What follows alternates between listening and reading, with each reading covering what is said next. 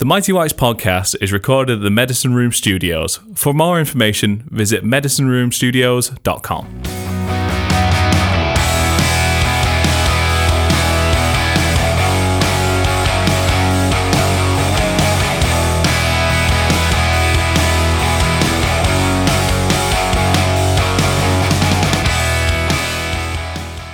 Oh, it's so much better when you win. Welcome to episode 90, I think, 7 of the Mighty Whites podcast. I did look earlier, but it's been a couple of hours now and I can't remember. I think I've just about got over the stress of that win. As always, I'm Jack, joined by KC. Hello. This one, the game discussion might not be as long because, in truth, I was working during the game, but I was quiet enough that I was able to watch all of it and live tweet through the game and all of that stuff. KC, on the other hand, is a highlights job this time because he was properly working. I watched the first half. I was there for the first half and was committed enough to be 10 minutes late to work to watch the entire first half. Yeah. But it was just one of them things with them moving the game. It couldn't be out. But look, I wasn't sure I'd be able to watch everything, but luckily I could watch everything. Shout out to Kieran and Josh for covering the stuff for Through It All Together for me. Because although I was able to watch the game, I definitely wasn't quite enough to also write an article and stuff. But that just shows that Bielsa needed to change his style. We defended like fuck and got a win. Yes, Paul Merson wins. Now, this was an odd game because in the first half I thought we were pretty good. In the second half we very much weren't. But Leeds won, Burnley 0. Massive result. We'll just get on to the main incidents first. Obviously, Leeds 1-0 up for a Bamford penalty. Was it a pen? Honestly, and this is one of the few times I'll have sympathy with VAR and referees. I'm still not sure. I watched the VAR replay from all the different angles, and I'm still not entirely sure whether it's a penalty or not, because I think within that split second, there's so many ways you can kind of say how play went there, whether it's Bamford knocking it into Nick Pope and then getting taken out afterwards, or whether he had enough of a touch to change direction of it, whether the second touch was close enough that Bamford still could have got to it. I can fully see why on first instinct it was given, just because I think of the sheer speed that Pope comes out with and goes into Bamford, and I can see why that was given. But honestly, I wasn't envious of the referees trying to decide whether to overturn that or not. No, I agree with you on that. For instance, I do think this was a pen, but I wouldn't say that it was a blatant pen. Yeah. I think it was a penalty, but it was one of them where I don't think I could have been furious if it didn't get given, which is why VAR couldn't overturn it, because if you're not sure, you have to go with referee's decision. Yeah. But what I will say is that was a fucking hell of a penalty. That was a lot more like it in terms of confidence taking a penalty. Yeah, when Bamford stepped up to take it, and I'm not surprised after his effort against West Ham that Klich was taken off penalty duties. The first thing I thought of was his penalty against QPR and how lackluster that was last season. But yeah, he put that away very confidently. Yeah, it was a proper, really good penalty. Keep a long way, top corner. By the sounds of what Bamford said in the interview after, it wasn't like a Bielsa decision. Klich sort of knows that he's not in the best form and lack of confidence and gave it to him. So, given Klich's Bradley Johnson-esque shooting at the moment, yeah. I'm sure there's a 35-yard screamer coming at some point. I'm just not sure when.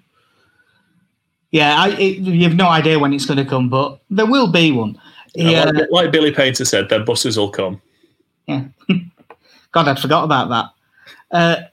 As I said, first half, all the ball, all the possession, several good chances.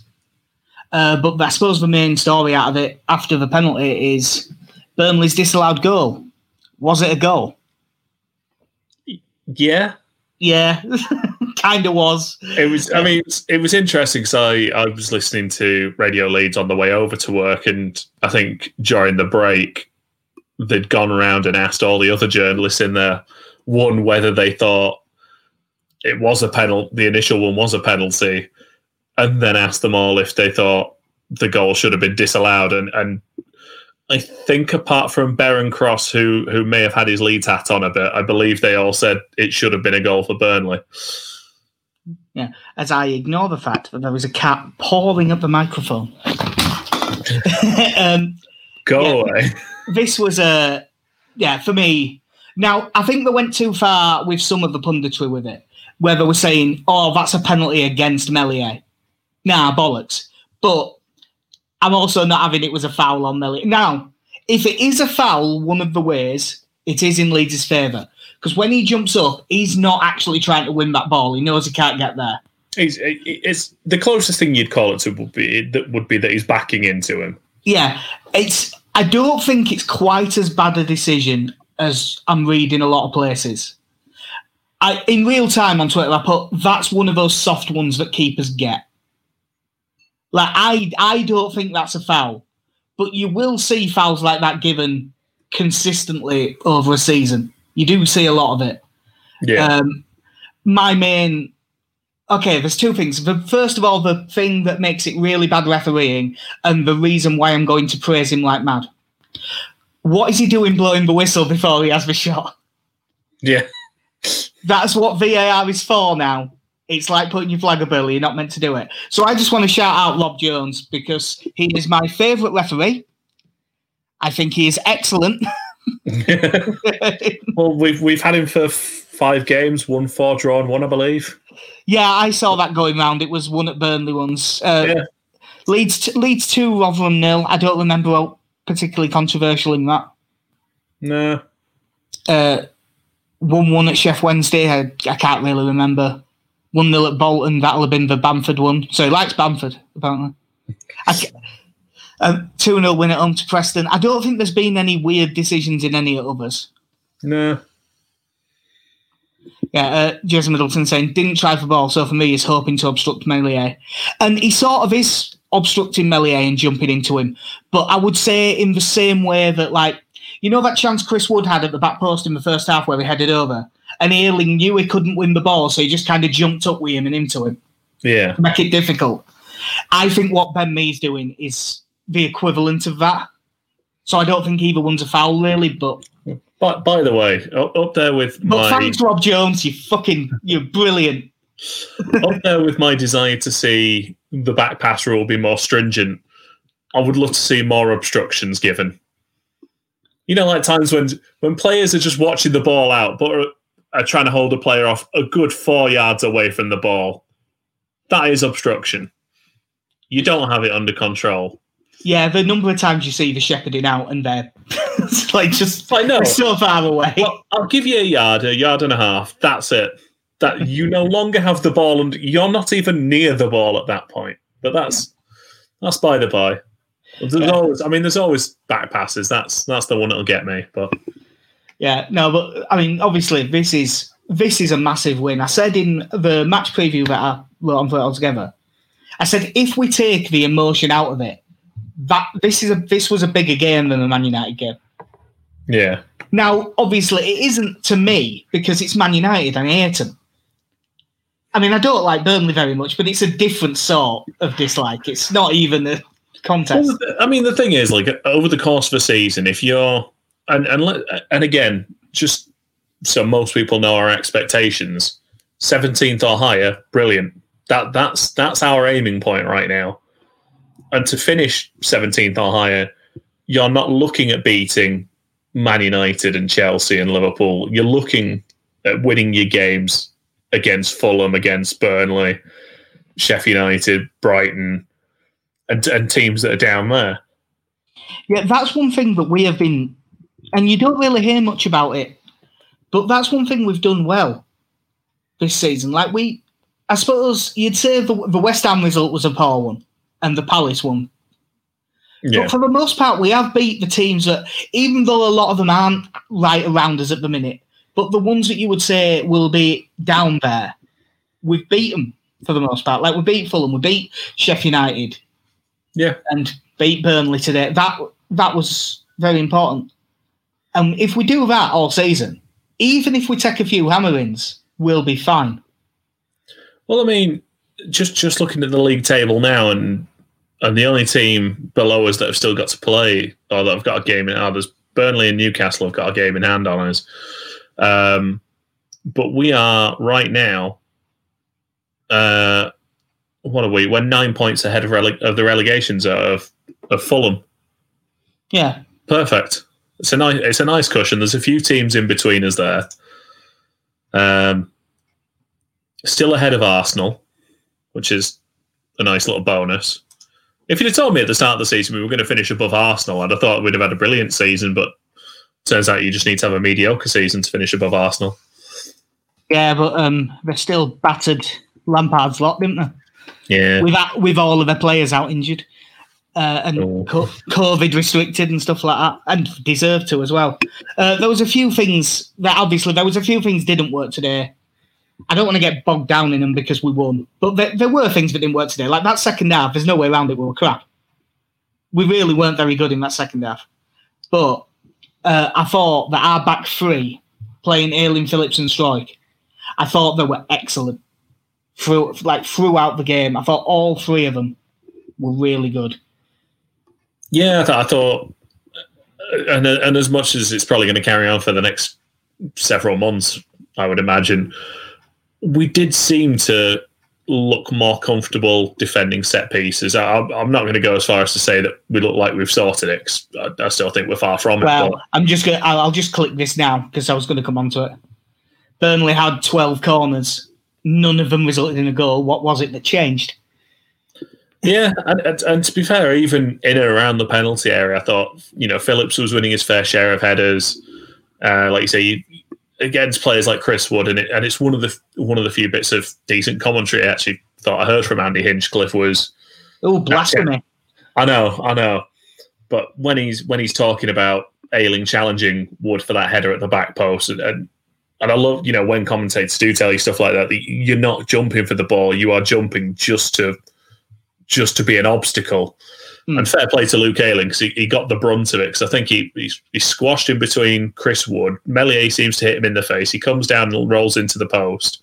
And then Mellier's moving Chris Wood's foot off his face at the end. Yeah. I must admit, that was one thing. Obviously, ideal world, I'd have loved to have been in the ground.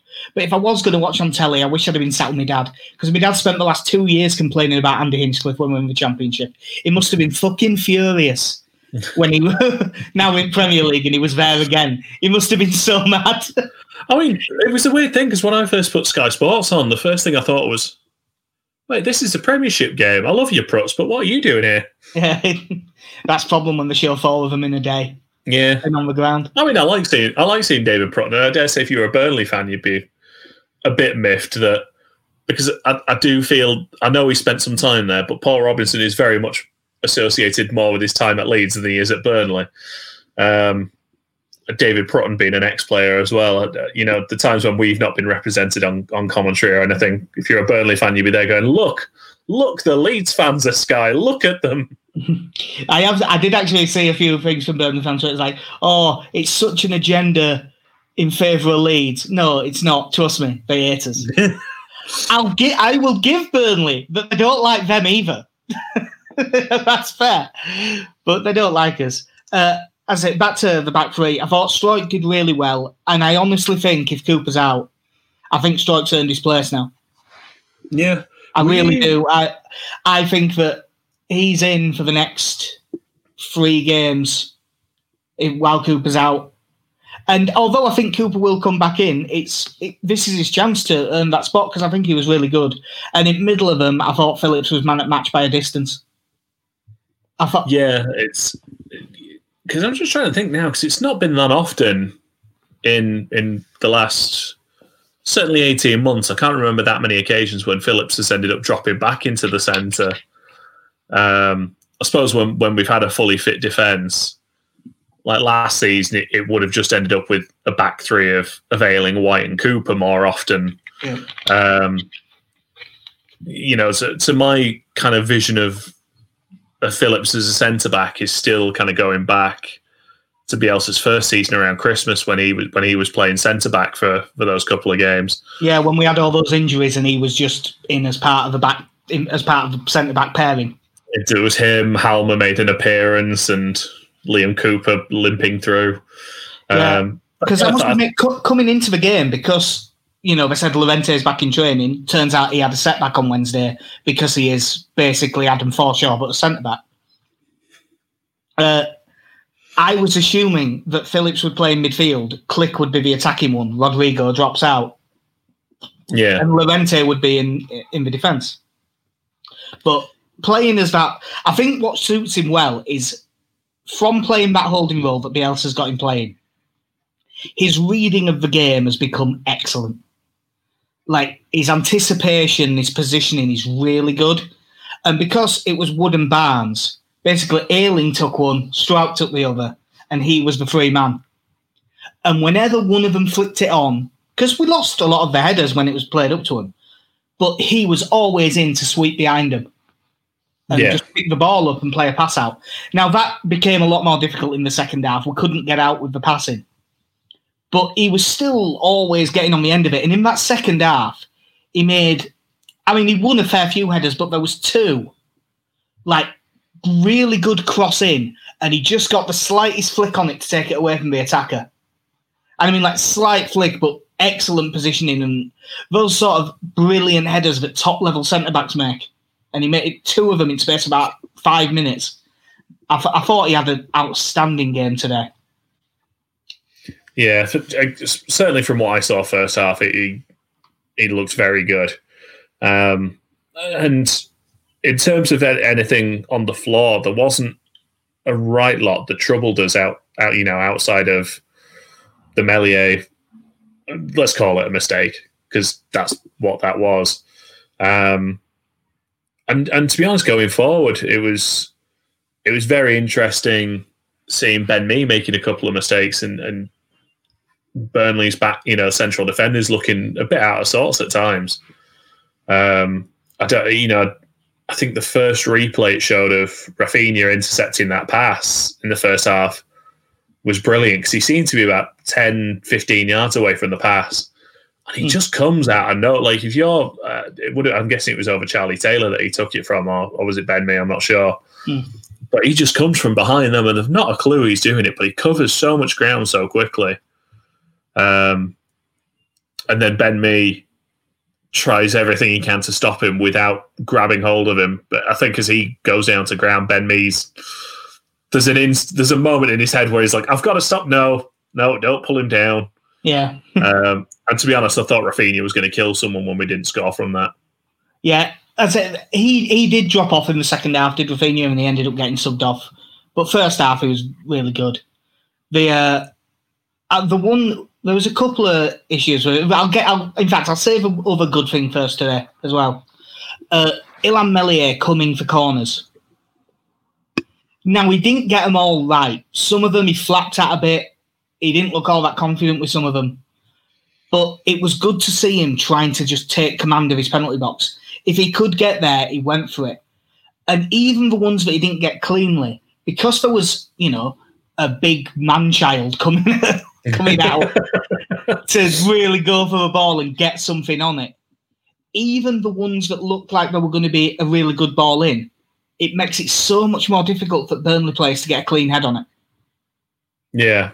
So, but I'd rather if you're gonna if it's either stay back all the time or come for everything, there'll be a couple where he gets nowhere near it and a goal happens. But we're conceding goals from corners anyway.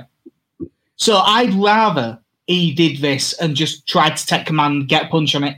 And in the last 5 minutes, he came for 4 or 5 and got to all of them and took so much pressure off, because in the last minute, they had a free kick in a really dangerous area that got crossed in. He tipped it over for a corner, and then corner came in, and he came out and punched that clear. Yeah. And he just made, because obviously it's a set piece in a dangerous area. I was shitting myself. but he commanded his box and actually did something with it. And that's on top of most of his saves were. I don't think he made any saves that you wouldn't expect him to make today. He made a couple of good ones from Ashley Barnes that hit well at his near post, but the rest of them were pretty simple. But he had another really good game.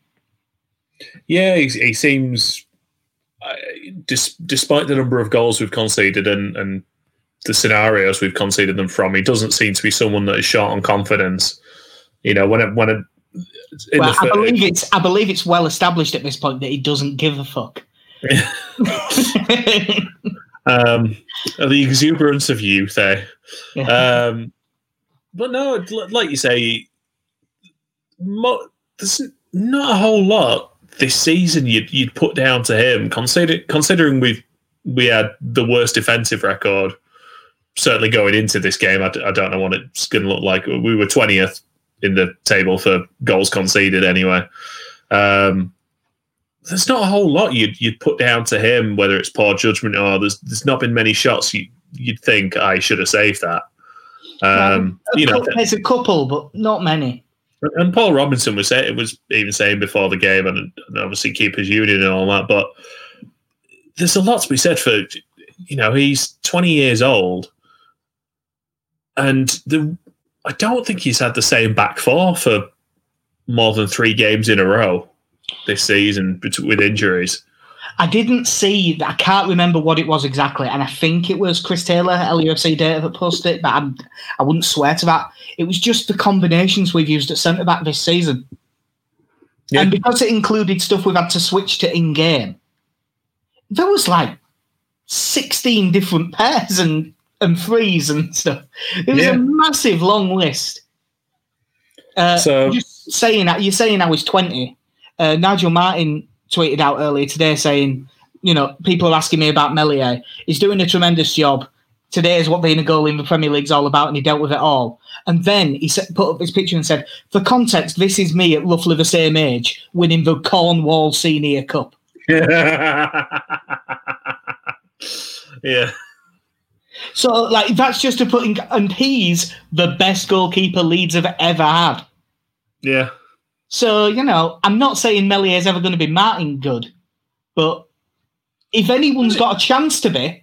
I mean, realistically, you never get to see how good most 20-year-old goalkeepers are. Not unless you're a League Two fan, you've got one on loan. Yeah, for the most part, they are your number 2, number 3, playing in the under-23s, and no, we've got Spider Boy with his 8-foot-long arms. Yeah. The negatives today, obviously, the second half, I have to say the whole team, we didn't play the ball out well enough. We had a comment off Jason Middleton saying, as disappointing I can remember under Bielsa, letting the team that poor boss possession was so frustrating to watch. Now, I wouldn't go as far as to say as disappointing as I haven't seen under Bielsa. I think we have been worse than that. But Wigan. Well, obviously, Wigan is the most disappointing other than the second half of the Derby game. Yeah. That I've seen in a very long time. But the second half today reminded me of that Barnsley game, which again we won 1-0 at end of last season, where we were playing a team down at bottom of the league who you don't expect to do much, and they bossed the game and just outplayed us. And that's what the second half was like today. But the one thing that I really didn't think worked today, again, Rodrigo and Click. I was going to ask you actually not specifically of the partnership, but what you thought of Rodrigo today. In the first half, he found pockets of space really well. He wasn't at his best with it. He had a couple of weak shots, but he was finding space and trying to link up play quite well. In the first half, I thought he was fine. Second half, he was pretty poor. But as was Click. Now, Click's role, because of that 3-3-1-3 formation, he's kind of just on his own in middle of midfield. It is a very, very difficult job what he was doing today. So I'm not going to slate him for it, but there's no doubt about it. He didn't have a good game. I wouldn't drop Click or anything like that, but I would be tempted to rest Rodrigo. He hasn't looked the same since COVID. Mm. And I wonder if he's still not quite there fitness-wise. Now, admittedly, playing gets you to that. And if there's a team to play him against, I suppose West Brom next, they're going to put 10 men behind the ball and leave Karlan Grant up front. That's probably a good game for Rodrigo to play. But he does sort of need to step it up. He had one really good headed chance that he put over, which was in first half. I think the cross was just too high for him, but I think it was too high for him because he mistimed his run. Yeah. It was that midfield pair, just them two as a central midfield pair, it just don't quite work for me. No, it's like you say, I think it's one of those where you probably don't notice it when we are on the front foot and constantly carrying the ball upfield. But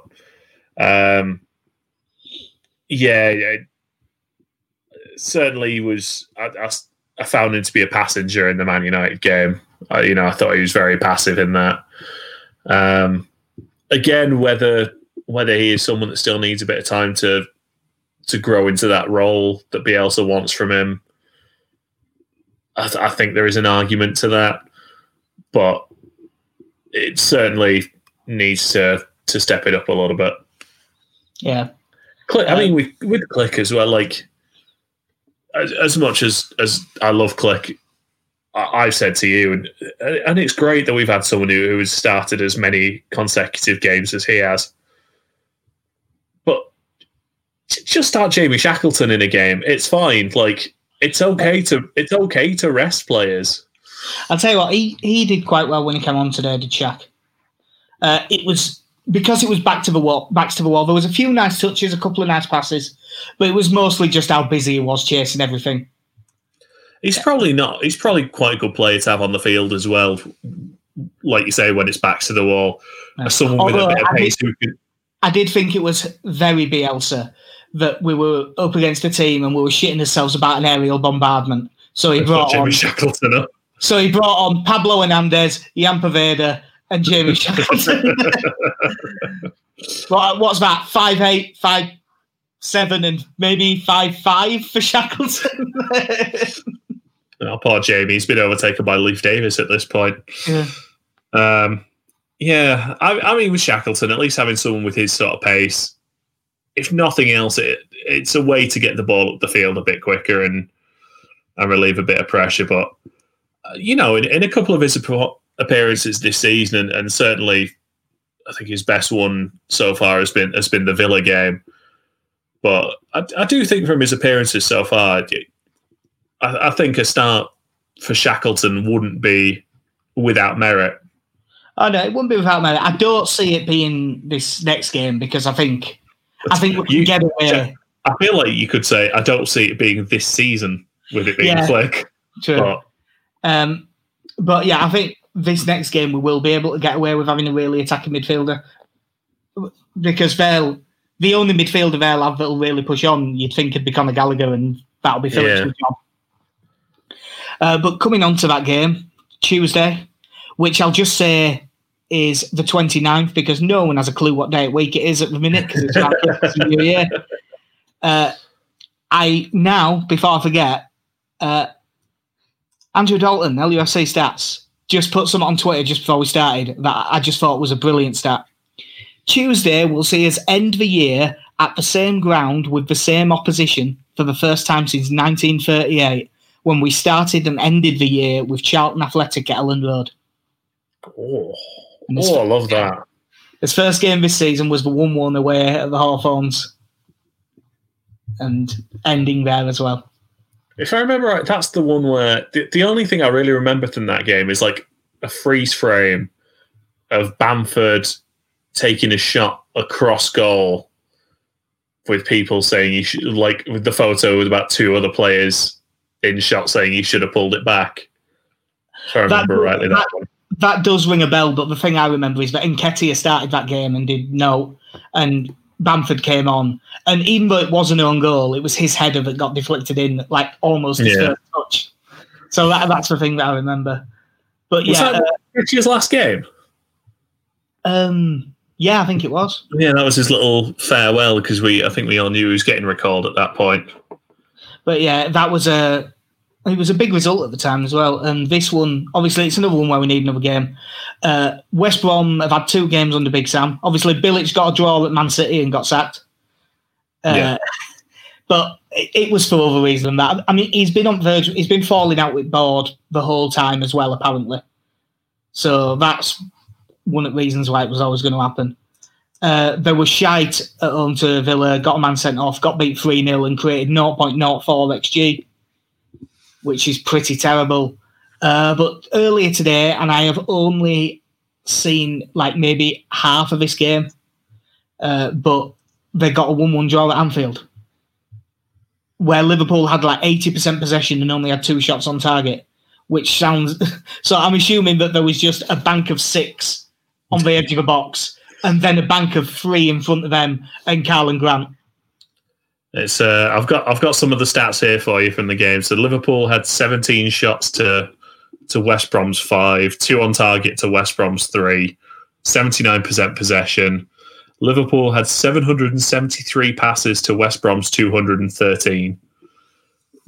Pass accuracy of 88% to West Brom's 56.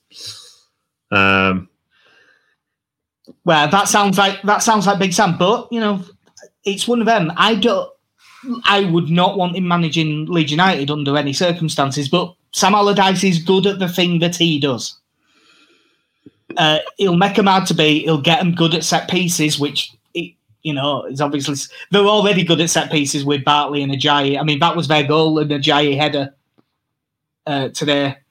The few times I've watched them play, I've actually been, like, I don't know if it's Semi or Shemi now, because I've heard it both ways during commentary, but... I've always said Semi, because it isn't SH, but it might be H. Because I thought Ajayi had a good game against Man City when I watched that game.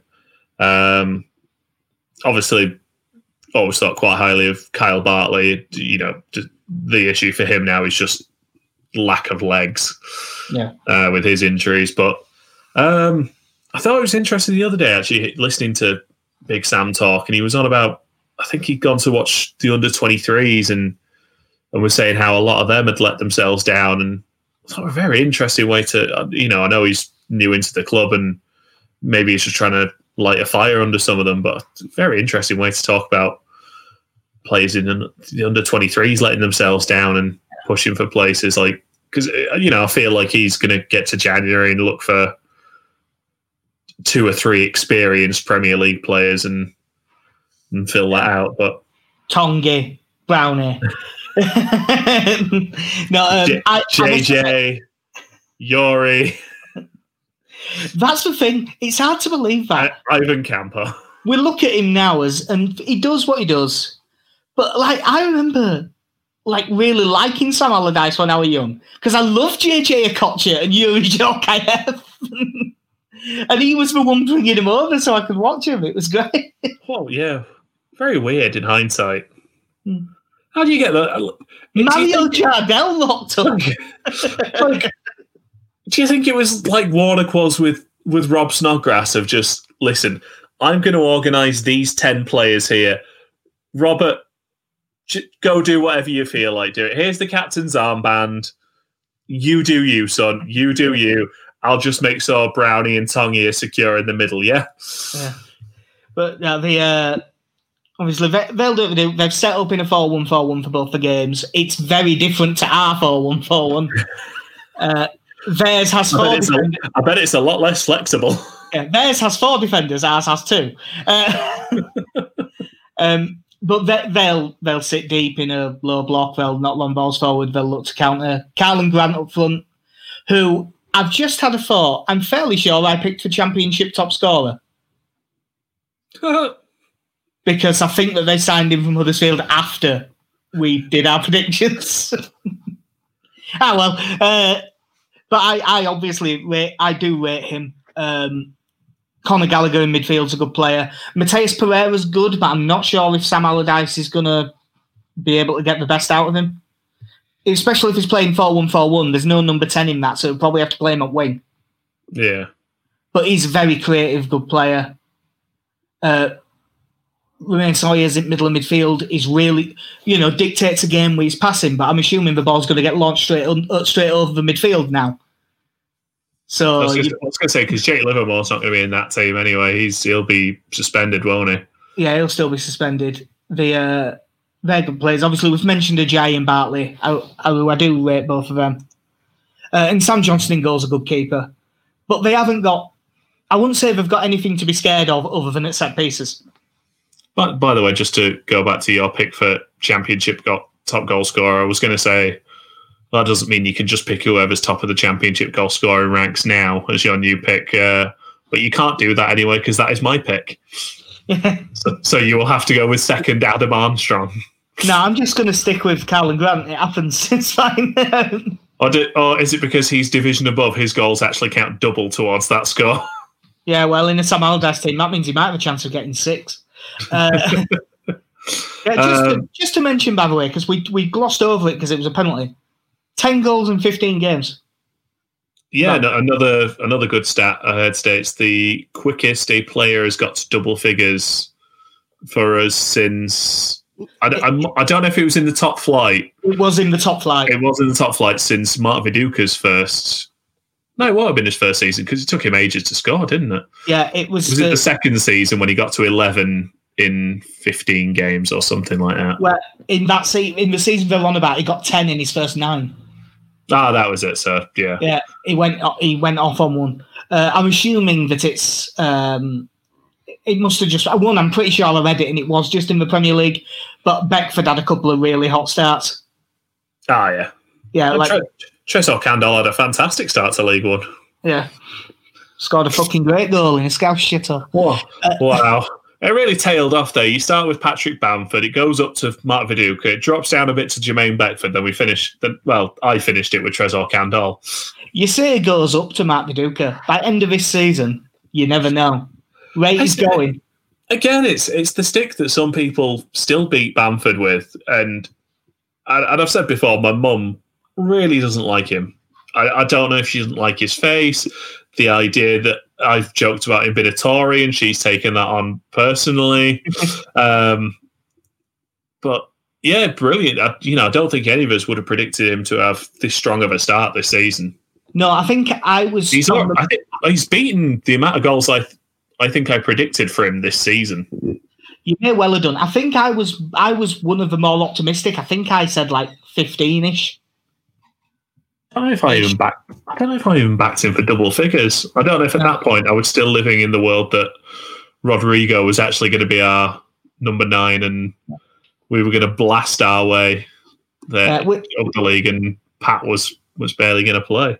Yeah, on the subject of strikers, we have had a question from Jason. Did you take any pleasure in watching Chris Wood be so ineffective?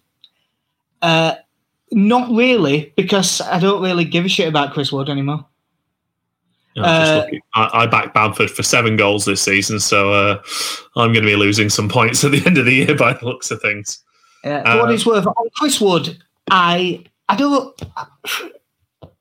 go as far as saying I hate him, but he refused to play, so I dislike him. And if he'd have just kept quiet and not put out that wanky statement in his notes on fucking Twitter... very much resurfaced today. Yeah, we all knew he was going, and that's why he wasn't playing. And we'd have just thought, well, he's going, so he ain't playing, but no one wants him to get injured just before his move. Don't tell us you did that.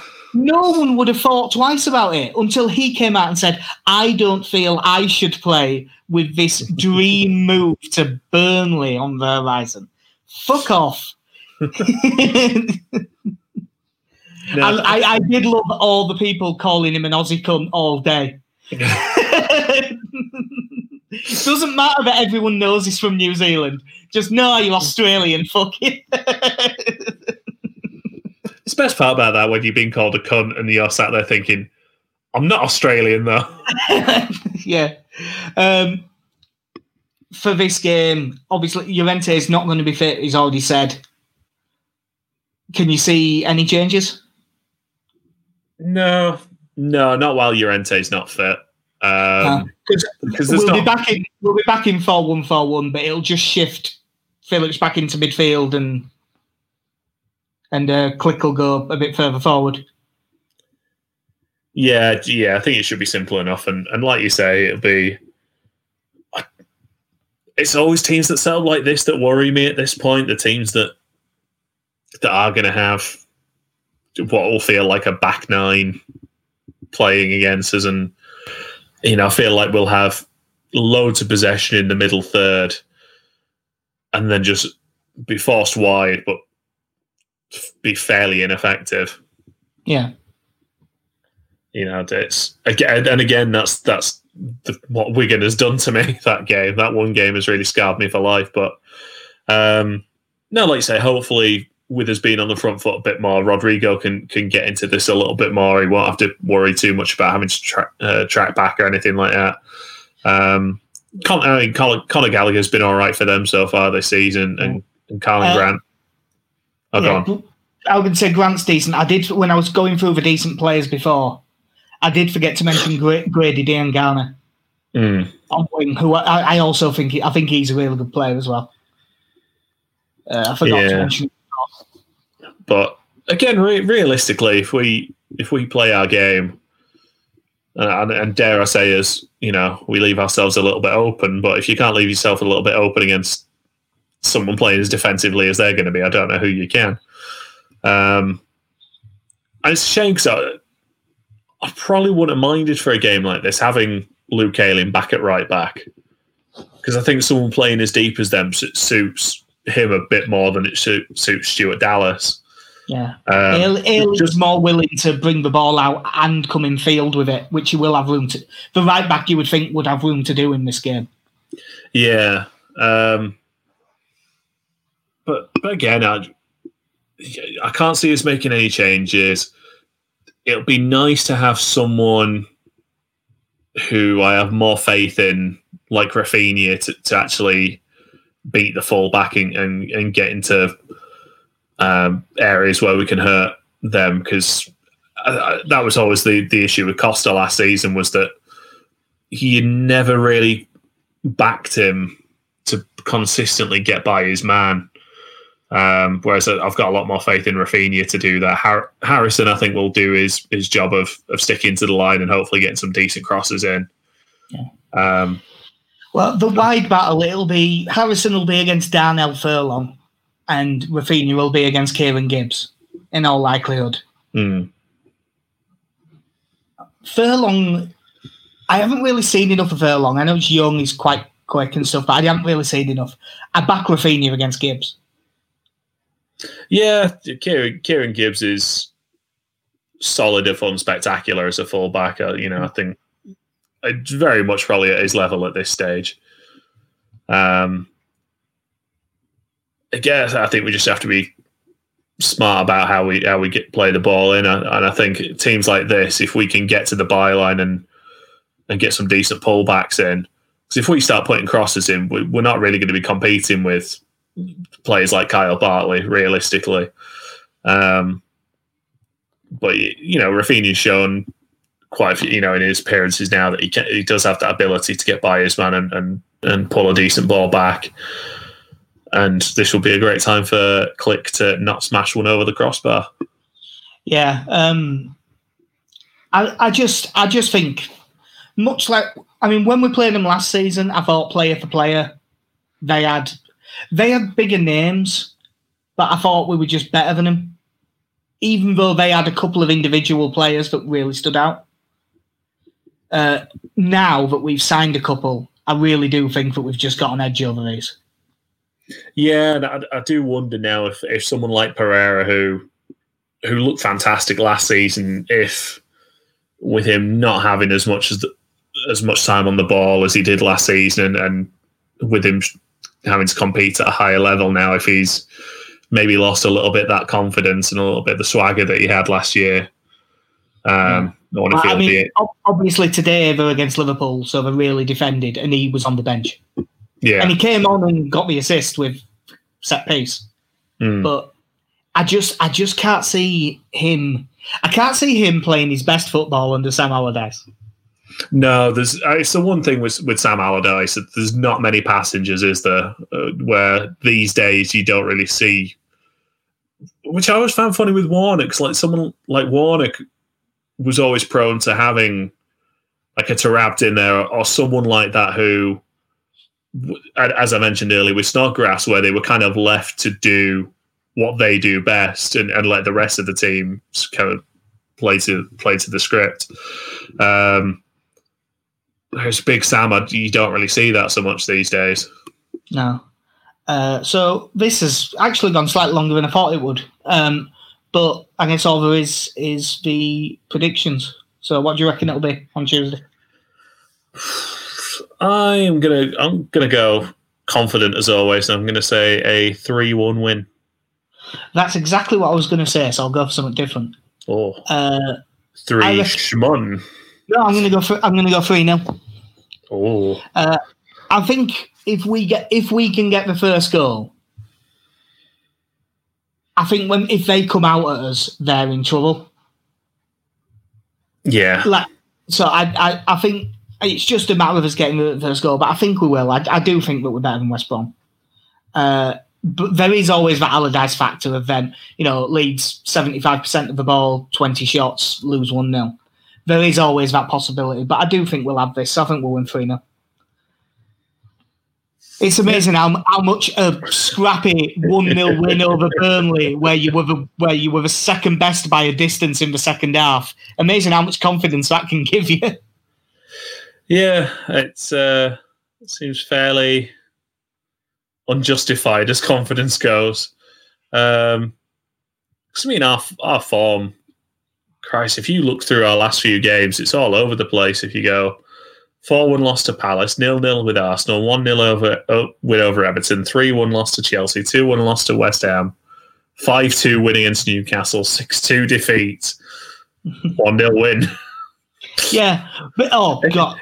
I tell you, if you're trying to look for a betting pattern, we are not the club to look for. No, we are all over. We are all over the shop. I just wonder if I can quickly find that.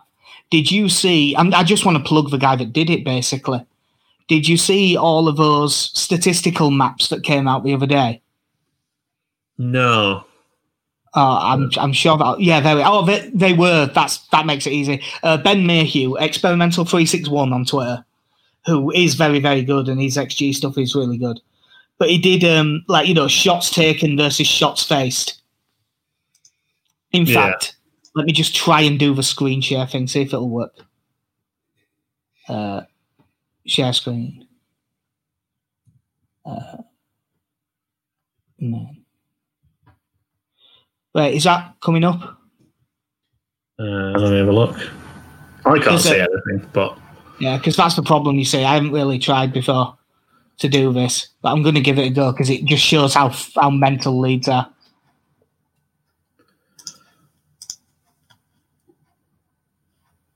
Yeah, I was going to say, I have no idea what's happening.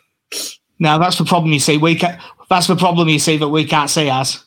But basically, Ben Mayhew's ones, but there's like quiet attack, busy defence in top left. But top right, there's busy attack, busy defence. And we are nowhere near anyone else. Yeah. Because we are so far across compared to everyone else. If I click on that and click share, I believe that is now working. Oh. Right, cool. Sorry, I had to try and work it out. But so, yeah, that's just us over here by ourselves. Come on, Marcelo, deliver your presentation. Like that. Basically, all I did was quote tweet these and say, we're fun. That is, ineffectual and languid, but score constant, energetically wasteful. I like that as a way of describing us. But then defensive effectiveness, biggest pushovers. Pushover. You know what? I don't care where this is the best one. Better attack, worse defense. A league of our own over here. So yeah, shout out to Ben Mayhew, Experimental 361, who is very, very good. I'm glad I know that works now. I can make use of that in future. As I'll go for the opposite to that. As that was well presented data. I present to you, and I'm just trying to find his Twitter handle now, is Lone White 101's. Oh, that fucktard. 25 reasons why Bielsa should be out. That I believe the list actually got into the 30s. I choose to believe that is someone on the wind-up. They've been at it for years. I mean, I'm very much concerned, because much like our name as a podcast, starting out your Twitter name with White and Right. And I'm assuming that's actually a Leeds reference more than anything. But well, if anyone has to give people the benefit of the doubt on that, it's this podcast. Yeah. But I think I only read as far as number 5, and it said we won the championship because we had a 3-month rest, which did make it sound like everyone else didn't. Yeah, and also, it saved us because it's not like we'd won his last 5 without conceding at the point that COVID happened. Yeah, but I saw them and I wanted to plug them. Obviously, he doesn't need a plug off us. Experimental 361 is much, much bigger than we are, and probably ever will be. But it's very good. Is he 6'3"? Who knows? No, and he's probably not as physically big as me in many ways. None of them the complimentary ones. Oh, I was about to say then, but I'll withdraw that. No, but I think that'll do us. So we're both expecting a win. So go get your money on West Brom or draw. That'll do us for episode 97 of Mighty Whites Podcast. We're on Twitter at Mighty Whites Pod, Facebook as well, Mighty Whites Podcast. We have a YouTube channel, but all that is on it is the video of this. So you probably don't need to watch it if you're listening to me speak right now. The stuff we write goes up on Through It All Together, which is on Twitter at THRU, it's all LUFC, and Through It All Together at SBNation.com. That also has a Facebook, but I don't use it except for to repost this podcast. I think that is everything that we need, Casey. Are we sorted? Yeah, I think that's everything. Nice one. Well, that'll do us. I'll see you in a bit.